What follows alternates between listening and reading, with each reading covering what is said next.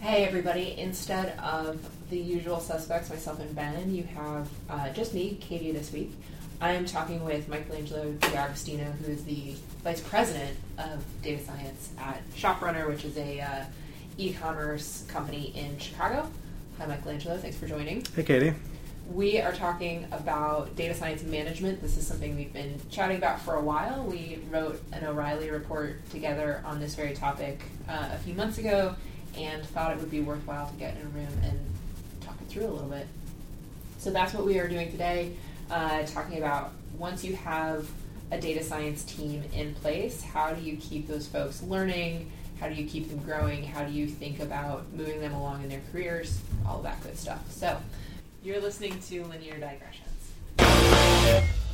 So in our last couple of episodes, which if you haven't listened to, strongly recommend that you go back and pick those up, but a little bit of recap here. So we talked a little bit about getting into data science management and the different types of data scientists, how you assemble a team, and why it's so important to get sort of the right blend in your team.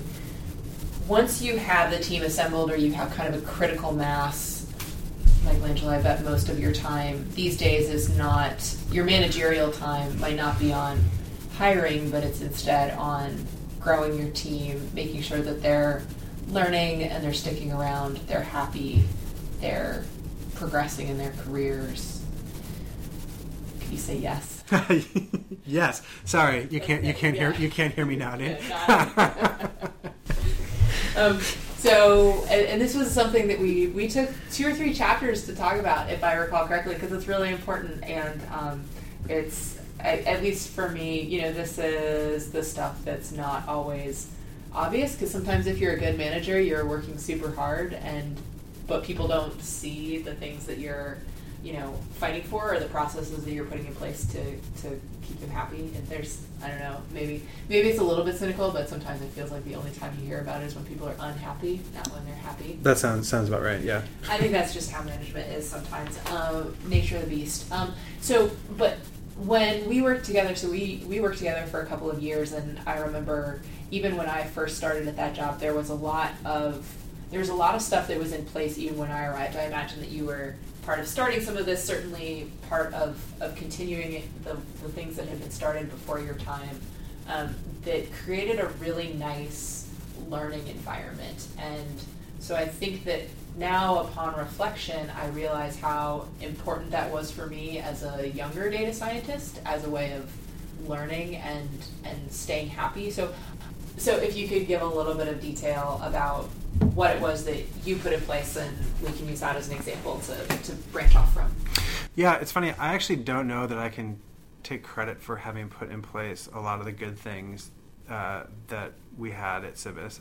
But I can take credit for stealing them and putting them in place in my current company, actually. But this is actually, I think, one of my favorite topics, at least one of my favorite topics from the book. And the way we talk about it in the book is kind of this idea of like FOMO, like fear of missing out, that like data scientists really have this feeling that like if they're not using cool new techniques or they're not learning things, that they're like falling behind.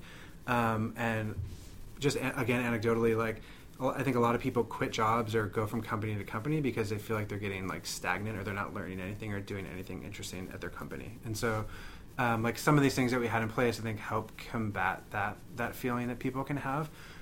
So like what kinds of things are we talking about? So we're big fans of just the simple idea of having a journal club where folks get together, read a paper, a blog post, like something like that. Maybe they've read the paper or the blog post, but that's not necessarily mandatory, and get together and discuss it. Someone who has like selected the paper could maybe give a short presentation, but really you can just do it over lunch and spend an hour like talking about a paper or a blog post and like learning something new. Can I tell a dirty secret?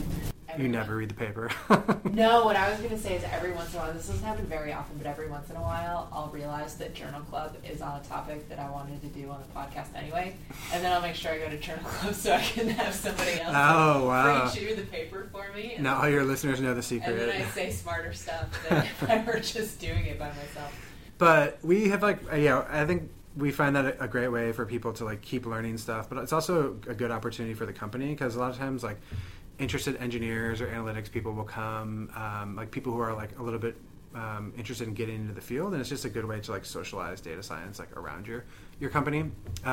One thing we've done a few times, like when we forgot to select a paper, is to have like we call it like data science movie night, where we would like find a talk from an interesting conference. Like PyData puts their videos online, a lot of conferences put their videos online, and we'll just like sit for the hour and like watch a conference talk together. And I think people often accumulate these lists of things they want to watch and they don't have the time for it, and that's just another cool way to get people like watching something and learning something. So Journal Club, a thing that we're a big fan of. The second one, I think, is like some sort of dedicated hack time. And I definitely did not start this at our previous job, and I definitely didn't even come up with the best iteration that I think that we've landed on. So actually, I've now been at 3 companies that have done hack time. Like we've and seen many flavors. Like one flavor is like that we used at a previous company was like half of every Friday you got to do whatever you wanted, essentially. Another one has been like, what is it, like a full day once a month. I think that's where we're doing a full day once a week at some point. Either way, like in those like short increments, I find they often don't work very well for 2 reasons. Like one, people aren't able to set the time apart. Like if it's just half a day every week, like you just get pulled into meetings or you get pulled into your normal work. Like you can't actually do it. Even if it's like a day every other, it's like very hard to set the time aside. So then we've tried whole team hackathons and, spending 2 days like working on something as a team. We did a Kaggle competition as a team once, and that has been fun and that has its advantages. But I think the downside to that is that people can't work on the particular thing that they're interested or they want to learn about. Yeah, so that's a problem. So I think both what we did at Civis and what we do now here is the idea of individual hack weeks, and how often you do them depends on your company and what you can do. We do them quarterly, but you could even do them once or twice a year. But the idea is basically that each person gets to spend a dedicated week on like a hack project. And because it's a whole week, we tell them to treat it like it's a vacation and plan for it like way out in advance. And people can take a week vacation and get out of meetings and get out of projects. So do the same thing with this hack week, like actually set the time aside. A week is like long enough to make meaningful progress on a project, like to actually get end to end on a prototype or try a new software package or open source something. And then the last bit is like some kind of bit of accountability to make sure people are actually doing something. So having a slight plan in place ahead of time that people can look at, and then doing a presentation to the rest of the team at the end is super important. So we do it on Fridays. We'll have like a 45-minute presentation where the person that was on Hack Week will like walk the rest of the team through what they've done. And so the rest of the team also gets to learn something new and cool. But then that person realizes like, hey, I actually have to do something because I'm going to get up and I'll embarrass myself if I have like nothing to show for my week. As an aside, once I went into management and I personally had basically no time for hack weeks, I loved hearing about people's hack weeks because it's a chance to like kind of live vicariously and people come up with like all kinds of weird, interesting stuff. Yeah, and one thing we put in the report is that I think this was true at both places. It's amazing how often something someone did as part of a hack week became part of like your normal tool set, or like actually was a thing that got put into a product or something like that. But I think it's worth mentioning that like sometimes it takes a long time, so it's worth like I think that's a good argument for hack weeks, but it's also worth just kind of doing some of the expectation management around it. Like it might take 6 months or a year or something because it's just like the time hasn't come. But like you don't want to set the expectation that like tons of things are going to come out immediately and be useful, but I think it is useful to like keep a list in the back of your head that is like, hey, someone introduced us to this idea and did a hack week, and then 6 months later it blossomed into this thing that we now use. Because that's something you can point to for like justification for why you should do them. Totally. Another big topic, I think the last big topic in our report that's probably pretty interesting to folks is how we think about career ladders and sort of a formal career growth as opposed to just, well, not just because it's important, but like more informal learning stuff.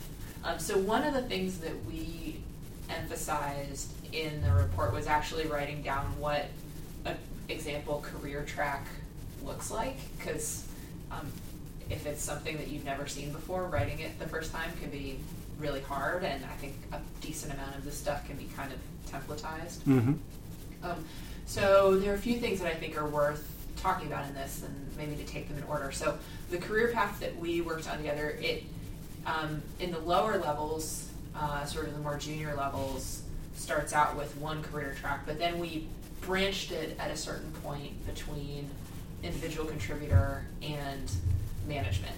I think, and we talked a lot about why we think that's important. So maybe summarize a little bit your thoughts on allowing people to advance in their careers without having to take on management responsibilities. Yeah, so a couple episodes back we talked about, I guess, my transition into management, which was very much like, hey, you're around and we need someone to be a manager. Like, you seem like you should do this. Or, they're not always, it's not always an intentional decision for people to go into management. And that's not really a good thing generally. Like, management is a very different job, and you don't want to force people to do it because it's neither good for the people that are being managed by that person who doesn't really want to do it, and it's not good for that person because they don't really want to be doing it. So like no one really wins in that situation. So the message we like try to communicate is like, hey, you can succeed here and get promoted and have more influence across the company and make more money, etc., both by being like a really, really good individual contributor or by being a manager. You don't have to be a manager in order to succeed at the company. So I think it's worth stepping back for a second. For folks who aren't in management and are wondering if it's the right thing for them, can you talk a little bit about what your job as a manager largely is right now and how it's different from just being a really, really good data scientist? Yeah, so I'll talk about like the good parts of the job and then like maybe the not so great parts of the job. Like the best parts of the job are being able to like look out kind of like across the organization and see opportunities for problems for the team to work on, to get resources for the team to work on those things. And like, but you really have to enjoy succeeding through other people. Like you're not like, you don't get the adrenaline jolt anymore of like pushing some code and seeing it have some effect, or like thinking of an idea for an A/B test and seeing there's some huge lift. Like you're not really doing that anymore, but like you might see 2 or 3 people on your team take an idea from beginning to end and like push it out and have great results, and you have to be happy like vicariously like through them, I guess. So like the best parts of the job are like, coming up with ideas for projects, getting them resourced, putting the right people on projects, and then like seeing them succeed, I guess. But a lot of the time is like sitting in one-on-one conversations with people that you manage and like asking them about their week or asking them about their career progression, or like writing performance reviews, or like looking at spreadsheets of like, how many people we have room to hire, or like things that are like very unglamorous. I watched a really good talk at one point that about management that said like what's both good and bad about management is that like the amount of things that funnel through you increases. So like you get to see more fun projects, every like cool thing your team does, like you kind of have some exposure to, and that's great. But then on the flip side, like every problem or annoyance also ends up like getting funneled through you. And like if you have enough people, someone is always unhappy about something or has some problem, and it's like your job to kind of deal with. So what's a characteristic of someone who makes a really great individual level contributor and should be like gunning to advance in their career through the IC track rather than management? I think it actually really just has to do with like, do you really, really like to write code or not? Like, can you be happy spending the vast majority of your days and weeks not writing code? See, I might disagree with you a little bit here. Okay. So I think that ICs also naturally tend to write less code as they get more senior, but they still write code. Like I think me as a manager, I basically never wrote code anymore. But I think like a senior IC. No, you're right. Maybe that was a bad answer. Well, no, I think it's like an interesting one, and it's a good conversation. Like my take is that a senior IC is still looking across the organization for problems, but they are the primary owner of like the technical solutions to those. Like they're still close enough to the metal that they can make technical decisions themselves rather than like a lot of managers would have to delegate it. So I was trying to go in that direction because I think the thing I didn't want to say is that you should go into management if you're good at dealing with people or working across teams or organizations, because I think senior individual contributors, like the really good ones, they do need to be able to work across teams, and they do need to be able to talk to other people and develop technical solutions and evangelize stuff. Like, so it's not really just am I good with people or not. Well, but I think that's actually, I totally agree, and I think there's like an interesting larger lesson here that I kind of learned firsthand, but then would find myself having to parlay in different ways to the people under me, that basically after a certain point, career progression doesn't come from being good at more technical stuff. Like, that's important in the earlier stages, but it starts to, I think, taper off after a certain point, and that being able to work with people becomes disproportionately more important, even if you're on the IC track. I think that's right. Yeah, I definitely agree with that. But to get back to your other thing, I think maybe you are right that, like, even if more senior individual contributors aren't writing code all day, they are still thinking about deeply technical issues. Like, they're thinking about architecture, or like code best practices, or like things that are still related to code. And I guess on the manager side, it is much more about like resource allocation maybe, and like project selection and some things like that. So in your experience then, once you go into management, is that it? Are you like, you can never be an IC again, or? I don't actually know the answer to that question. I have an opinion. Or maybe I'm a little bit afraid of the answer to that question, because do you remember I said this? I've said this a couple times currently, but I said this at our previous job as well, that if like we ever were acquired and I made millions and millions of dollars, that I would take your jobs again. Like I would go and be like a member of the team again and just like write code. Yeah. So it was such a fun job. I think in my heart, I like to think that you could go back to being an individual contributor, and I do know people who have bounced back and forth, like from management to being an IC again, to go back into management, both in engineering and in data science. So I think it is possible. But it is hard to keep your skills up to date when you're managing all the time. Yeah, no, I think it is. I think it's possible too. But like you said, the longer that your hands are off the keyboard, or that you're farther away from technical decisions, the harder it gets to kind of retrofit yourself back into that, just because the field moves so fast. Yeah. But if you're a person who's been hired or thinking deeply about like hiring growth mindset folks, and you know how to learn new things, that I don't know, you could probably get back into it. I would think so. Maybe that's just what we tell ourselves so we can sleep at night. Yeah, it could be. That could be. So we have these career paths that, again, if you're really interested in the nitty-gritty of career paths, you should check these out. We'll have a link to the report on lineardigressions.com.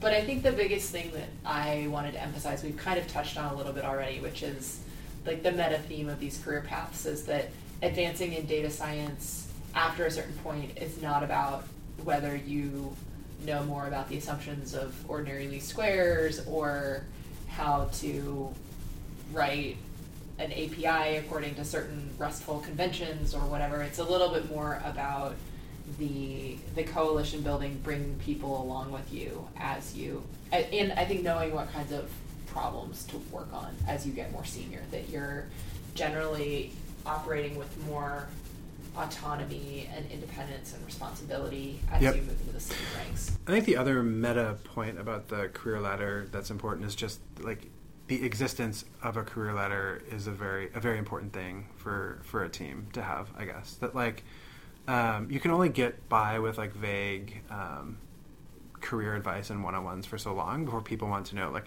actually, like, what do I have to do? Like, actually, what does it mean to be a senior data scientist or a lead data scientist or a data science manager? Like, what are the actual, like, expectations? And having a ladder at least, like, gives you things that you can point to in those conversations and say, like, hey, I think you're really great at these things, or maybe not so much these things, and these are areas that you should work on if you're interested in going this direction or that direction. Yeah, and I think one of the challenges that I had with writing career ladders is knowing that they become kind of this foundational document for all of these career conversations and choices that you have downstream. So they have to be good and cover the bases, and it's a contract of sorts between you and your team. You're saying, like, if you do these things, I'm kind of telling you that you'll progress along a certain path. So if it has a big hole in it that somebody manages to walk right through, like, that's kind of your fault as much as it is. You may remember this, but I'm pretty sure you mostly wrote the career ladder at our previous job, because for the reasons you just mentioned, I was avoiding it for a really, really long time, and then know. eventually there was a revolution from the people, and they were like, "We want a career ladder." I think as I recall, we put a meeting on your calendar, and we tried to give it a name that you wouldn't say that you couldn't come. So we named it something like Product Strategy Deployment Stand Up or something, and then you showed up. We're like, surprise, this is about career ladders. Right. But yeah, I think because it has that seriousness where it is like a little bit like a contract, or like you've kind of like laid a stake in the ground, like it can be scary to write, but it's also super important. Yeah, but I think like the other point I was going to make is that the way that you talked about career ladders is, I think, exactly the right one, which is like it's the basis of a conversation between a manager and an employee. It's not the beginning and end of everything that ever happens around career progression. So like the ones that we've written here and that we've put in the report are a little bit vague, in part because there's just a lot of different people who might be taking these and adapting them for their own purposes, but they're not very much more vague than some of the ones that you or I might have written, and I think that's because there's just so many different ways that data scientists can show mastery in all of the different areas of expertise that they might have, that like it has to be custom crafted. I think the phrase that's in the report is like it should be more of a guidebook than an instruction manual. Like it's not like a set of check boxes where you're like check, check, check, check. I've checked every single one of these 5 boxes, like now promote me. Like maybe in an ideal world you could do that, but it's always like a little bit more nuanced. But like the ladder has to get you like in the right direction, like you have to be mostly in the right direction and not check every single thing rigorously. Yeah, I totally agree. A general topic to sort of wrap this up and put a bow on it, there's a good phrase for this that we used to talk about a lot, which is the notion of T-shaped data scientists, which neither you nor I made up, but it's very useful nonetheless. Yeah, the first time I saw it was in an earlier O'Reilly report to ours called Analyzing the Analyzers, that was about different kind of data scientist archetypes, but I think they have ripped that from, this might actually be a thing like in the human resources career like literature or something. But the idea is that like if you imagine a capital letter T, that someone should be broad across a set of skills and then deep in one particular area. So our career letter is written where like there are different aspects of the data science job that vary depending on what kind of data scientist you are. But like in my particular product engineering heavy culture, I believe we use like ML and stats, software engineering, and then kind of like data systems as our 3 different areas.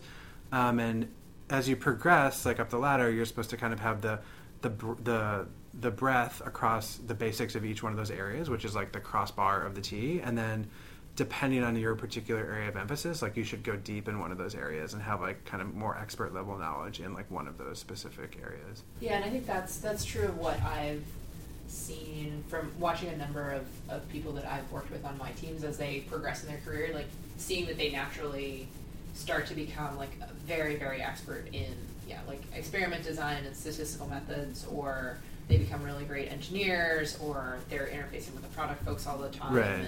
and they understand all that sort of stuff. So I think it, to some extent, it happens naturally, but it's worth emphasizing that there's like a certain level of specialization that kind of starts to characterize senior data scientists, I think. Yeah, and I think it's helpful like to ask that, to ask the people on your team like, hey, which of these areas do you feel like the most passionate about? And like it's okay to not be passionate about every single one of these areas. Like I know some, I think I'm always the worst engineer on all of the teams that I'm on, like partly by design, but also like that's just not the area that I am like most passionate about. Like I'm passionate about other things, I guess. Yeah, well, and I think that's true. I mean, data science it's expanding so exponentially quickly that it would be impossible to maintain expertise in all of them anyway. Yeah, but you still do want to have that common foundation that makes it possible to like be a team, I guess. Yeah, exactly. Be able to talk to anybody else who's an expert in one of those places and generally hang with them as they're explaining things. But yep. Yeah. Cool. Well, I think that brings us to the end of our time here together. So thank you, Michelangelo, again, for coming and talking. Once again, we'll have a link to the O'Reilly report on lineardigressions.com. You can just download all of this. I think when they asked us to write it, they said aim for 20 to 30 pages, and it ended up at 57, so I think we nailed it. Nailed it. So thanks, everybody, for listening. Thank you again, Michelangelo. Thank you.